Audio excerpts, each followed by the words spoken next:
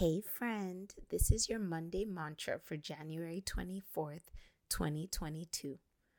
This week, I release myself from the pressures of being perfect. If I do what's right and true, I will learn as I go and I can pivot as necessary. There are lessons in my mistakes, and with new information, I hold the power to make a new decision. I have no shame in my past wrongs because I am a work in progress and I know I'm making progress. So, yeah, do that thing you've been wanting to do this week.